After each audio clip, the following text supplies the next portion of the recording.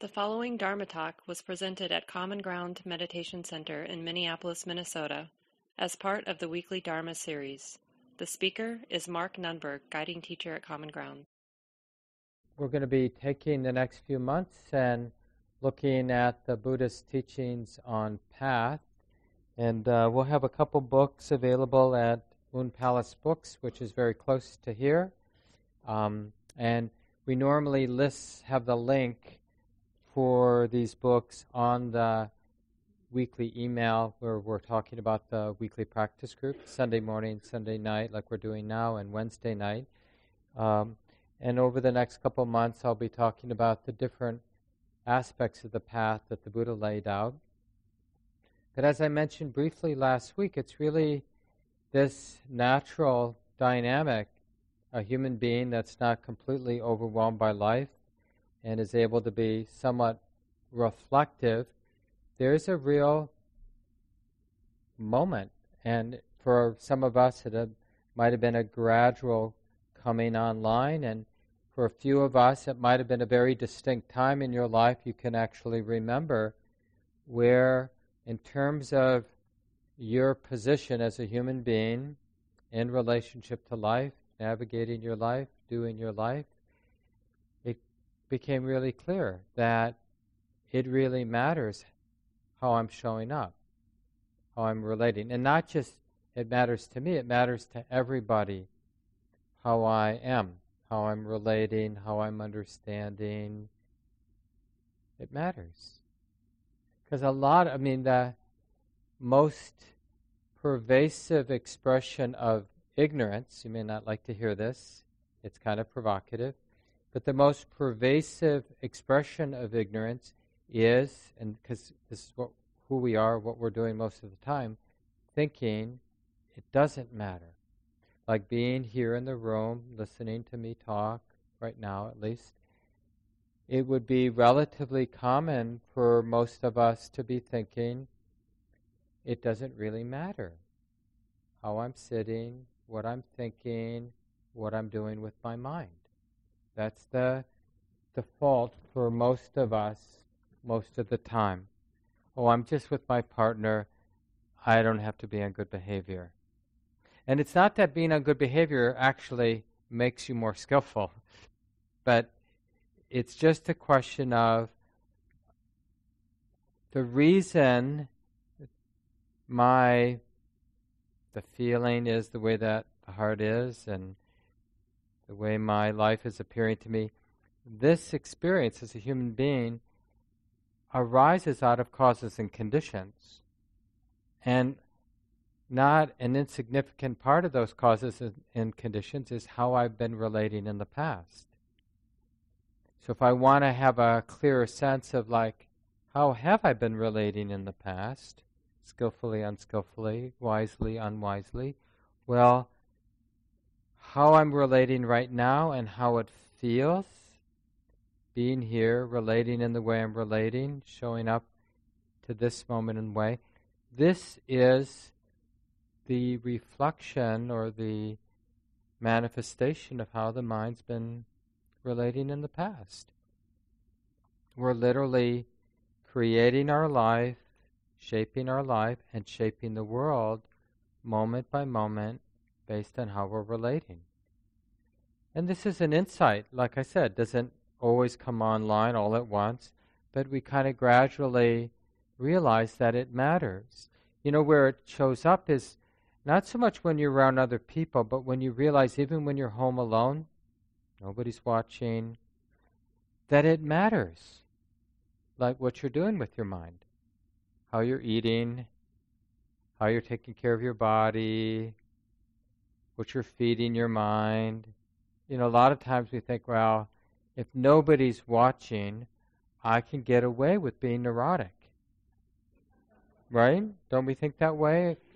We wouldn't say that out loud, but that's actually how we live a lot of the time. But the more we practice, the more we realize it always matters what we're doing, how we're relating, because it's always shaping the mind stream, how we're relating. We're always cultivating sometimes we say causes and conditions. So when we realize it matters, then we bring that vigilance, that interest into our actions. Okay, how am I interacting with this person? And it's not like we can draw a clean or clear conclusion, but we're interested. Like, what am I setting in motion? Given that I'm talking in this way, given that my body language is like this, what's getting set in motion? And we don't get an answer to that question, but we sense, right? We're interested, we're curious, and in a way we're feeling into our life to see, well, what's left now that that interaction just ended? What's left over? What's the impression that's left over from just having said or done what I just did? Oh, this is what's left over. Well, what does that feel like? Heavy? Is it heavy karma? Or is it light karma? You know, did I plant seeds of stress or seeds of release? You know how it is if we've had a relatively good day where we've, been relatively skillful and navigated the difficult situations with some wisdom and not too many primitive, unhelpful, conditioned habits got triggered, then at the end of the day, we feel relatively light and clean. Oh yeah, this is the impression left over from the life I lived today.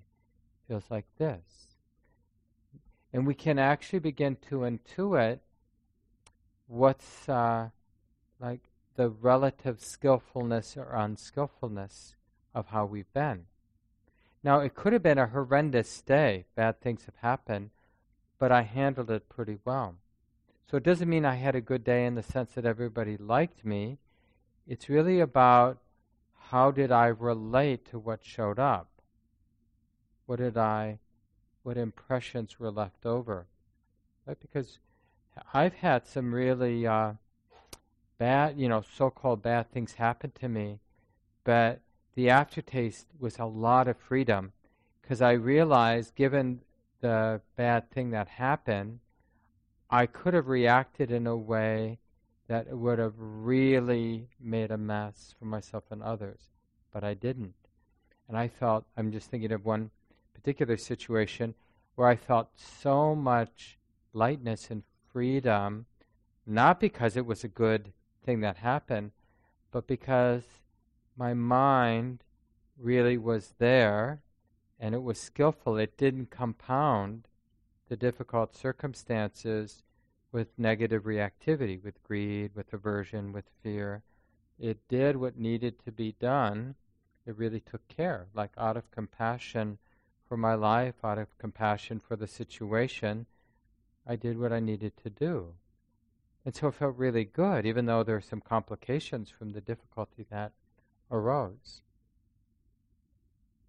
And just like we might have had a really beautiful day, a lot of good things happened, but, we kind of spoiled it because we wanted it to last, we wanted it to be even better than it was. Somebody else got more than we did, even though we got a lot, So we can have a really unpleasant, heavy aftertaste, even when it's been a really nice day. And I bet, and I'm going to save some time for people to check in this evening. It would be nice to check in. These are useful things to share about how many moments the mind has spoiled the moment, right? The conditions are relatively good, circumstances are relatively good, but the mind contributes some heavy way of relating. Greed, jealousy, anger, whatever it might be. And then that's the impression that's left. That's what's left over. Because we could have a sunny day. Well, the sunny day is going to come and go. But if I act out during the sunny day, that impression lives on in a way in our hearts. And that's really the first part of the path, knowing that it matters. And then we begin to pay attention to our actions, our words, how we find our way in life and survive and earn a living. And we take that understanding in terms of how we take care of our mind. Like once we realize that everything matters, then even how I take care of my own heart and mind matters. What I feed it, like what kind of material, media I feed my mind, what I do with my mind. And we sort of, we can be somewhat body obsessed, like taking care of the body, spending hundreds of dollars on supplements, but it's just interesting that we don't have that same attitude about our mind. Oh yeah, I have a mind, an ecosystem, as I think I called it last week, the ecosystem of the mind, heart. How can I take care of it? So this is where that attention, that sensitivity, oh my goodness, it matters how I'm relating to my external life and how I'm relating to my internal life, just to kind of keep it simple in that way. We start to pay attention. Now I'm going to break it down as we go ahead, but let me just stop here for a while and just see if there are any comments, because, we've all been living for a while, and, this question of path is really what am I doing? What's the point? And what the Buddha suggests, at the culture at the time, there's this idea of rebirth, as a lot of you know. I think it's useful to not close our minds about that and to really have this humility, like we don't know. I don't know does anybody know? No, we don't know probably what happens at the time of death. We know the body ceases, right? Ceases to be alive. But we actually don't know what happens to the mind. And so there's this sense of, like somebody once asked a Western Tibetan monk, or not a Tibetan monk, but a Tibetan teacher, what gets reborn? And his answer was, well, the neurotic qualities get reborn. What the unfinished business gets reborn. So these are the impressions I'm talking about, like what is left over, moment by moment, at the end of the day, at the end of the week, at the end of our 40s, right, at the end of our life. What's left over, given how we've been relating in all those moments? What sort of seeds got planted?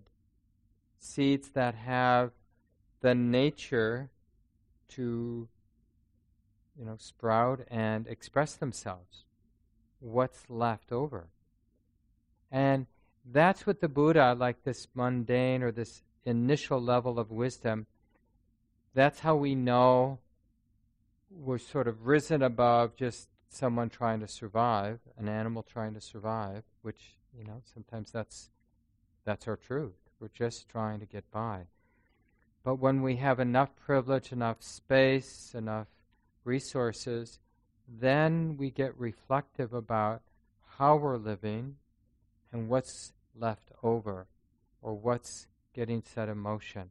And is that what I want to set in motion? And it's sort of, you could call this a moral, spiritual consciousness, like it matters. And there's some opening in the mind that, whatever you want to call it, freedom, like there's a different ways that things could unfold. It could get really heavy and oppressive, or perhaps it could get really free, full of love and wisdom and skill. And the thing is that taking birth into that understanding is important, because all of a sudden how we relate, what we do in life, changes when we realize I can be setting in motion hell, or I can be setting in motion something really beautiful. So let me learn how to read, to sense out whether the way I'm relating, the way I'm showing up is skillful, setting in motion something beautiful, or the way I'm showing up in my life, the way I'm handling something is unskillful. I'm setting in motion hell for myself and others.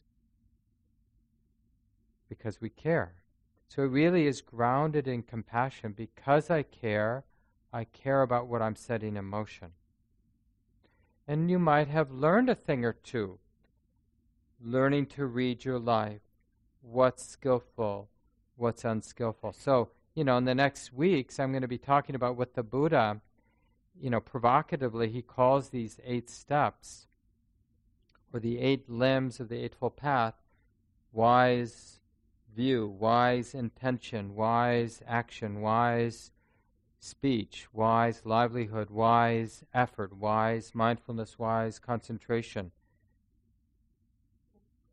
And so it's really about understanding all the ways that we have to show up and what is left over when we're showing up in that way. What carries on in the mind stream to the next moment because I related in this way. And I'm guessing some of us have learned a thing or two. So please share. And of course, any questions that you have, please start us off, Andrew. So I actually wanted to share something that I've been learning from about doubt lately. As I've been at a period in my practice where there's been a lot of momentum, and so a lot of habits and patterns are changing really rapidly, which made it really easy to see when all of a sudden that doubt or that mind of oh, I'm doomed or I'm stuck this arises, because it still feels just as true or compelling in the moment, but the evidence just doesn't support it. And even though on one hand I can see how it's doubt, doubt in the practice, experientially for me, it also feels a lot like certainty, that I know what this is, and and as I've become interested in recognizing that, to me, and sussing out when that energetic quality is present, it almost feels like this pressure, or this fuzzing out at the top of my head, and just like a thumb over a straw, it kind of stops the energy from moving and becomes this self-fulfilling prophecy of oh yeah, it's going to play out like this because I've felt this before. And when I can notice that and remind myself that oh wait, I have no idea what this is, and the fact that it's coming up, even if it's something unpleasant, which it usually is, I can be grateful for the opportunity to see it and understand it, because if I did understand it, it probably wouldn't be coming up again. And so that's just been a really powerful, interesting place, and sometimes there's some resistance to that, even when it does occur to me, because it's oh, I don't want to have to be present with it. I want to know what it is and have an excuse to not engage with it, because often it's something really intense or unpleasant, and even though I say I want it to clear or process, what I really want is for it to just not exist, because the reality of that experience is that that unpleasant energy has to move, and then that feeling moves into other areas of my body where I'm not used to feeling it, and even though that's what I want is some progression, that experience is very uncomfortable. And the mind wants to identify. So if it learns not to, that there are consequences to identifying with doubt, then it will demand another thing. So if I'm not full of doubt, then who am I? And in a lot of therapeutic settings, we'll give ourselves another identity. Here, try this identity on. It's healthier than that identity of being bad, or whatever we might think. But the more we practice, the more we realize that it can be really open or fluid or even ambiguous, and that's okay. But it's an acquired taste to learn that things can remain undefined. Right. Yeah, it took a while even to be, because I would use that certainty of I know what this is for good things too, and it took a while to realize and become comfortable with this idea of I don't know, doesn't have to be scary, that it can actually be enlivening, I don't know for good things, it could be better, and I don't know for bad things, maybe it's good, maybe it's good that this is coming up, it's an opportunity to understand something. But I had to really wear out that habit of wanting to make it what I thought it was. So instead of the awakening process, whatever you think bad to good is, that, linear path, you might find that over time, not being confused by that linear path turns out to be the path. Does that make sense? like not being so in an egoic way, so tied to conceit, to being here, ranking in some hierarchical system. Not afraid of hierarchical systems, but not dependent on it at the same time. Like, if you're rejecting the hierarchical systems in your life, like how society works, then you're still tied to it. You're still bound by it. So whether you're playing the game and you want to win at the game, or you're saying, I'm not going to play that game, you're still in the game. But to sort of be a human being, which is hierarchical, like society, the way it works in so many subtle and not so subtle ways, but not be confused by it. There's so much freedom in that. So like if we, are you a good person? Or are you an advanced spiritual person? Or just a rank beginner, not very advanced at all? These are interesting questions. Because on the relative normal social level, we have ways of answering those kinds of questions, But we don't have to be fooled or confused by the answer we might give in a situation that is somehow about locating myself in terms of class, in terms of experience, in terms of expertise, in terms of some kind of status. We don't have to be confused by that stuff. And it's just really interesting, like an example might be, I'm sure some of you are parents, and you might be like in that situation with one of your kids in the parental role, laying down the law for the 13-year-old or something like that. No, you can do this, but that's it. Then you got to come home or whatever, and this is what you can't do. And you're like really owning the role, and it's sort of like this space around it where the whole thing is in a sense artificial, like that the kid might in moments have more clarity than you do, right? More wisdom than you do, but still you got to play your role. Like it wouldn't be appropriate in your social role to say that to the kid. I don't really know more than you, but I got to choose. So this is what I'm going to say. But we can kind of see that sometimes. Both like with like I could know more than that person, or I could. So both ends. Like we want to be careful that we're not always putting ourselves below, but that we're really realizing that all of this hierarchical stuff is a construct. But that's okay. It doesn't make it bad that it's a construct. There's lots of constructs that we're playing with, part of, participating in. No way around it. But we can the mind can be trained to be honest. It's a construct. Yeah, thanks, Andrew, for getting us going. Other reflections or questions about path, about understanding, like how spiritual practice, or just being awake more in your life? What's gotten clarified?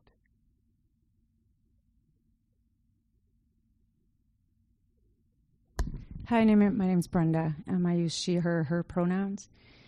I find it really interesting.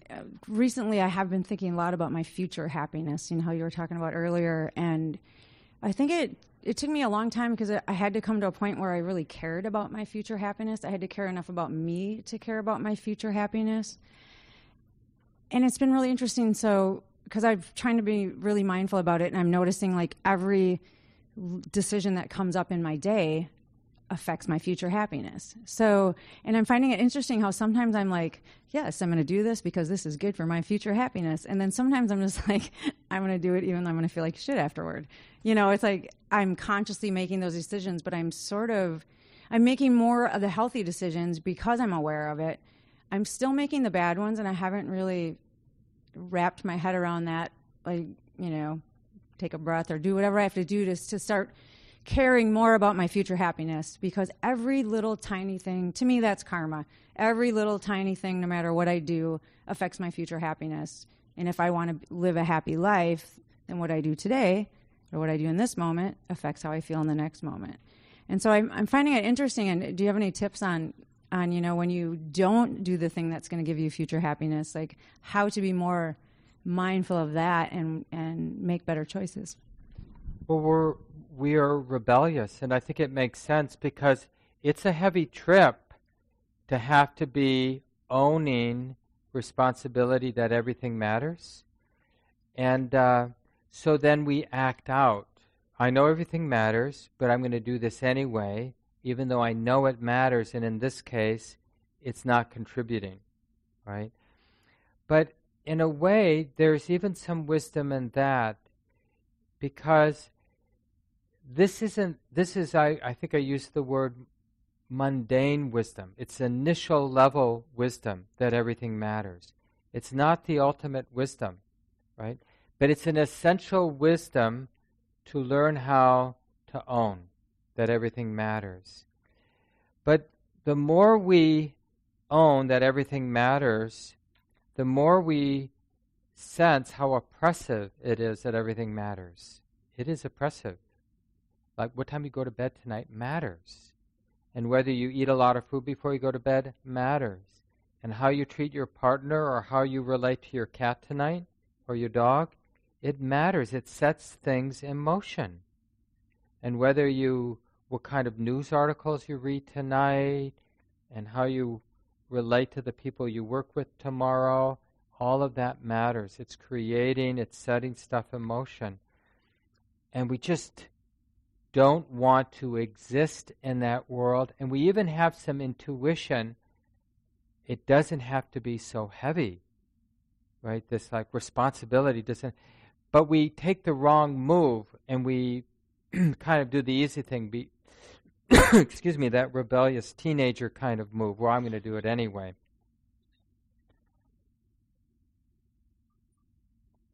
But as the practice keeps going, we start a different or a more subtle insight begins to arise that everything matters, but nobody. It's like everything matters. So in a kind of more scientific sense, that means there's cause and effect. It's lawful. It's conditional, but it doesn't refer back to anybody. And what that does is it makes being good light. But we don't get to that place where being good, being wise, being good, doing the right thing, refraining from doing the wrong thing, that initially has to be heavy. Because we're moving from a less skillful point of view, which is, I don't think it matters. I don't want it to matter. I'm going to pretend that it doesn't matter. I'm just going to do what I want. I'm going after short-term pleasure. Screw the long-term, right? That's kind of one level. And then we realize that doesn't really work. And we gradually move into it does matter. I'm going to pay attention. I'm willing to become more sensitive, even though it's oppressive to be sensitive and to feel and sense that everything matters.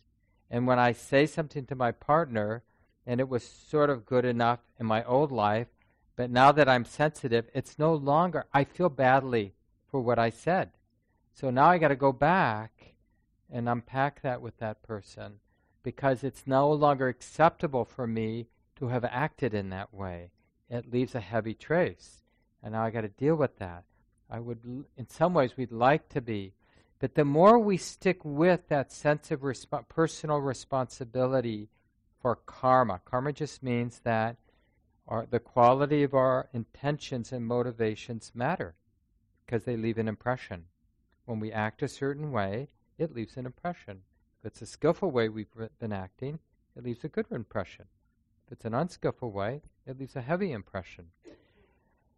But the more we do that work, then a more subtle understanding begins to gradually come online, which is the most skillful way is to be skillful, but to see that skillfulness as an empty natural process, empty of me, empty of selfing.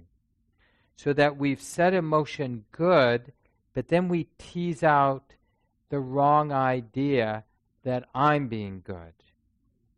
Because a lot of people think with this deeper insight, well, why not be bad? Right? But see, bad would only come about from the idea that I'm getting a break by being bad. Like, oh, you guys are trying to be good, but I'm being bad, and I know I'm going to get away with it because it doesn't refer back to anybody. But see, you can't have that understanding and the freedom that comes with teasing out or uprooting that action doesn't refer back to anybody. The mind, the activity of the mind, the activity of the body doesn't refer back. So in this way, the deeper teachings from the Buddha and from other wise people, they're really about, like, given that we're living in this world where everything matters, this teaching of it's all nature, not self, it's all a natural process, it doesn't refer back to an entity, me, that is this brilliant idea, or this brilliant, and it's an idea that points to reality, that liberates us in being, full of care about the details. There's this great line from one of the Buddhist saints that brought Buddhism up into Tibet way back, I think maybe the 13th century. Padmasa Sambhava was the person's name. And he said, although my view, my wisdom, my insight is as vast as the sky, my attention to karma, to the skillfulness of each moment, is as fine as a grain of barley flour. So it's precisely because I see how empty, it's just nature. Internally, externally, it's just the unfolding of many overlapping or interacting, complex, natural, impersonal processes. Although I understand that I'm totally integrated, that deepest understanding, I'm totally okay being concerned with each detail, really showing up. It doesn't make us neglectful or arrogant. It allows us to be sensitive and to be concerned with ordinary details, how we're showing up, how we're treating each other, how we might be complicit in cycles of suffering that we were, through culture, trained to be oblivious to. But all of a sudden, we sense it all, how we're part of, oppressive cycles. Yeah, Thank you. Thanks, Brenda.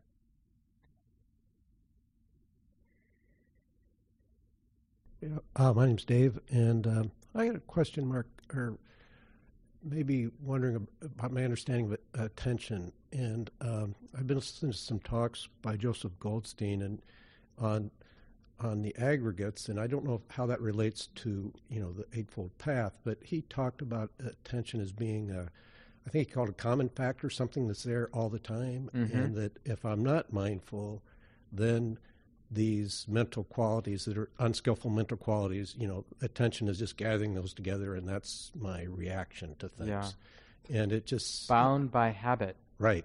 And then I look at my experience and think back, and it's just like, whoa, when I'm not mindful, it's like I can see this all the time playing out. I mean, it's just... Well, we see this in others, don't we? It's not so easy to see in us, but we see people, some people we love, just some, politicians, for example, and they're just habit energy. And we see what kind of destruction or difficulties that get set in motion when there's no moral sense of whether this way of speaking, these words being spoken, this way of relating, like no moral sense, ethical sense of what's getting set in motion in my heart and in the world around me, and whether that's of value, whether that's contributing to well-being or, being a dead weight on people's hearts. Because that sort of initial moral sense is how we begin to stabilize so that this more subtle truth starts to come online, that nothing refers back to anything. So that's what dependent co-arising It's really understanding our experience as a human being as these natural movements of cause and effect, but complex, right? Not referring back to anything. But that takes the stability of being full of care about our external, like how we're behaving in the world, and internally, how I'm taking care of my mind. Because I think initially it really matters, I really get, over time, competent at taking care of my relationships more skillfully, taking care of my heart more skillfully, and that settles things down. Like we're mastering cause and effect. To whatever degree we have a role to play, a card to play, we get better at playing those cards. We're not in control of a lot, of course. But life settles down. We get more competent at navigating our life, fall into fewer holes. And then with that more space that comes with being more skillful, the mind can be more reflective, and this deeper insight dawns on the mind that it doesn't refer back to anything. It's nature, not self. Everything is in motion. Everything is unfolding lawfully, conditionally. There is cause and effect, but cause and effect doesn't refer back to anybody. And that really allows us, as a human being to be fearlessly who we are. It's just because we're not burdened by caring about everything. We're not burdened by paying attention, by showing up, by learning. It doesn't even mean like someone who's awake in that way. They still may have bad habits, but they're totally okay about learning from their mistakes, right? And not making them again. Because it's not heavy to be a human being. That's what awakening does. It takes the heaviness away from being full of care about how we're engaging, how we're acting, how we're thinking, how we're talking. Go ahead, Dave. As far as sitting, it's attention or intention is a difficult thing to see a lot of times, and it's a difficult thing to it's so mixed at other. I can see that at times, and it's. I think Joseph Goldstein talked about these about to moments, like when you're sitting, like if I'm about to move, and I can see some of those things, but it's a real difficult thing to actually see. But you can feel the impression after the fact. You're right. It is, and a lot of our teachers, when they're writing about practice, they're really speaking from longer retreats where they had some pretty good samadhi, some continuity of awareness, concentration, and they're seen in a so-called microscopic way, so they can actually clearly see the arising of intention, just like we all can, but just in rare moments. But what we can learn, even though we may not catch the intention real time in the moment, we'll catch it down the road because we'll notice the heart's hurting, right? We have a sensitive heart, and all of a sudden it will feel yucky. We'll go, why is my heart hurting? And then if we're not overwhelmed in that moment, we'll, in a sense, think back.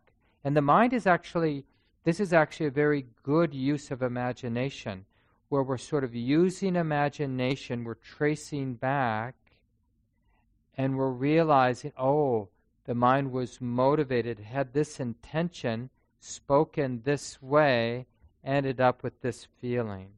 Oh, that wasn't helpful. Or that was helpful. That was beautiful. That was skillful. And we're relying on the truth of suffering, or what is left over in the heart. The burden, the weightfulness, the heaviness of entanglement, the aches, right? Because if we're living cleanly enough, where we're not, in Buddhism we say breaking the precepts, stealing, lying, sleeping around in a way that causes a lot of harm, taking what's not ours, hitting, causing harm. Well, if we're really careful about living in harmony, then things begin to settle down. And then if we, with that relative settledness, we learn how to take care of the mind better, so it becomes a cleaner instrument, more peaceful, more calm, more in the moment, then it's easier to catch more and more. We get a little closer to the intention. But don't make a big deal out of seeing it, because it's really, that word sankhara that includes intention, cetana, it's really just the mechanism of mental activity. And, there's always contact. We're having an experience, and contact dredges up all the mental content that is somehow related to the contact, what's happening in this moment. Then anything from the past that relates at all to what I'm experiencing right now, it sort of is available, including a mixture of intentions, to turn away, to get interested, or say something, or do something. So it's so wild and alive, the movement of intention. But we can get a sense of planting seeds of suffering, planting seeds of release. We can begin to, I don't think it's ever a perfect sense, but just a better and better sense. How'd that go? You finish something, or you're in the middle of something. How am I relating now? What kind of impressions are getting left in the heart? And even if we don't get an answer, a clear answer, just that interest, like we're valuing the sensitive heart because it's showing us what sort of seeds are getting planted. That's why it's so nice at the end of the day, because there's baggage, seeds that have gotten planted, we tend to want to read a book or watch TV right until we fall asleep, so we don't have to feel what's left over from the day. So instead, as a practitioner, we consciously create some time where we're lying in bed, we're not using TV or a novel, we're not totally ready to fall asleep, and there we are for, 10, 30 minutes, whatever it is, comfortably, safely in bed, feeling what's left over from the day. And it might be moments of real gratitude and appreciation for the wisdom that's alive in our life and how we navigated difficult situations in a relatively skillful way. And there may be several of those, but with wisdom then we realize, I'm so glad to see that. I'm so glad to feel what that feels like, because it's kind of a monument for, don't do that again, honey. Right? It reminds us, oh yeah, when it's like that and you act like that or think like that or speak like that, then there's this yucky feeling like this. The mind, lying there in bed, connects the dots, and we become a little bit wiser. Oh yeah, that didn't help. That wasn't good. Don't do that again. But not in a scolding way, just in we're kind of using our life as a teacher. We're taking in the lessons that life teaches. Because otherwise it gets buried. And all, what we're left with is just a lot of unexamined pain. But now it's, 2 weeks later, it's really of no value to us because there's nothing to discern except energetically my body's really tight. And so I'm more desperate for entertainments and distractions because I can't stand to be with my body and with myself. Because when I settle down, I feel all that leftover stuff. And, when some of our friends, or when we're that friend, when we're in a rough spell in our life, we'll recognize those moments when I'm totally, desperately in need of one entertainment after another, because I really don't want to feel what I'm feeling. And we're kind of running. Yeah, thanks, Dave. We have time for a couple more. What else comes? Yeah, Julan.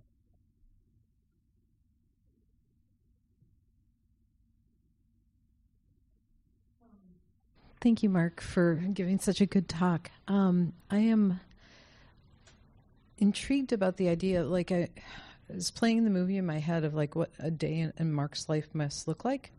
And, like we all come to you and look for guidance. And I'm struggling in my own life with, it's a boundary issue, but it's actually kind of how do I stay grounded when buffeted by all of the intense emotions of others in the role that I'm in right now professionally. Yeah. And, I know that when I can show up in a skillful, calm way, I can be, like my nervous system can serve as a grounding mechanism for those around me.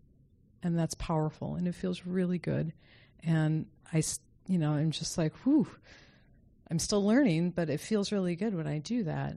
But there are times when, and I'm paying attention more, like what to be watchful for. How do you do it? What do you do when or you're in a situation and someone's in a place of desperation and they just have all sorts of anxiety and they're overwhelming? It's easy because I left the public schools, that's where Julan works, and I work at a really nice Dharma center. And part of doing this is that, I can live in a way where the exposure is workable. And each of us, and there are, who knows what the percentage is, but probably most human beings, they don't really have the option about how much exposure to chaos and ill will and suffering that they just are swimming with just because of the particular circumstances of their lives and where they live and what they have to do to earn a living. There may not be any options. But to the degree that there's some options, we want a life where we're not reinforcing distractedness and numbness and reactivity of greed and aversion, right? We don't want to reinforce, they're called sometimes the three poisons, but the three unwholesome roots of greediness, hatefulness, which would include fear, is a kind of aversion, and delusion, distraction, denial, disconnection. That's all in one category. We don't want to be relating in ways that strengthen those tendencies in the mind. We want to be relating in ways that strengthen the tendency of letting go or generosity, the tendency of kindness, and the tendency of caring, right, of compassion. So that's the interesting question. Like when you're getting to that tipping point where you're losing your balance because you've got 2 more students you have to see or whatever, and you're already finding it hard, then the question is, what, if anything, can be done so that I don't reinforce numbness, I don't reinforce, anything that will leave a heavy impression in the heart? What can be done? And you might find that there's some things like ways of getting out of the box that can really change it. Like just one example, some humor. Like one of the things you'll notice, I worked for a while in the schools, and the healthier people, they had relationships often with other staff, but also with students, where they could immediately bring some humor, and it's almost like a reset when it's really healthy humor. It's just like whatever load we've been carrying and the armor that has come with it, there's a reset and we're fresh and light. So humor can be really, and love, but not kind of love as a should or compassion as a should, but just basic friendliness toward ourselves, towards others can help. And deep insight, where the mind knows how to see its all nature. Because what that does is it takes away the weight of Julan having to be skillful or Julan having to help. Because the mind, the heart touches a place where it's not afraid of the enormity of suffering. And it turns out you can be more there for your students and their suffering when you're not afraid of their suffering, not afraid of it continuing, not afraid of it getting worse. Now, of course, we don't want it to get worse. We want it to go away. But we know we don't hold all the cards, nor does the student hold all the cards. So we have to be okay with however it plays out. And if we're there afraid that bad stuff might happen, it gets in the way of really being there for the student or for, whoever we're interacting with. Yeah, good luck, Julan. Time for one more comment or question, if there is anything. Any thoughts about practice that come to mind? Sharings from your own path that you'd like to share with the group? What you've learned along the way, navigating your life?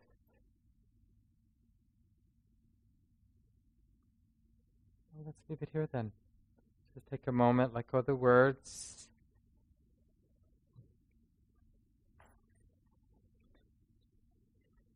Just enough time to take one or two breaths together.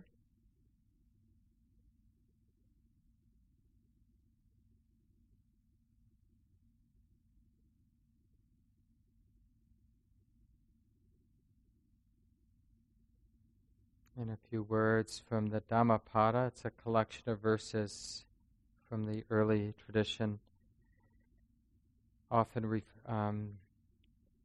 words that the Buddha spoke in other discourses. So this is a short passage where the Buddha says, whose minds are well developed in the factors of awakening, who delights in non-clinging, relinquishing, grasping, resplendent, all the outflows ended, they in the world are unbound. So may it be so for all of us. May we realize that freedom. Thanks for coming, everyone. Nice to be here together. This talk, like all programs at Common Ground, is offered freely in the spirit of generosity. To learn more about Common Ground and its programs, or if you would like to donate, please visit our website, www.commongroundmeditation.org. Thank you for listening. To learn how you can support the teachers and Dharma Seed, please visit dharmaseed.org/donate.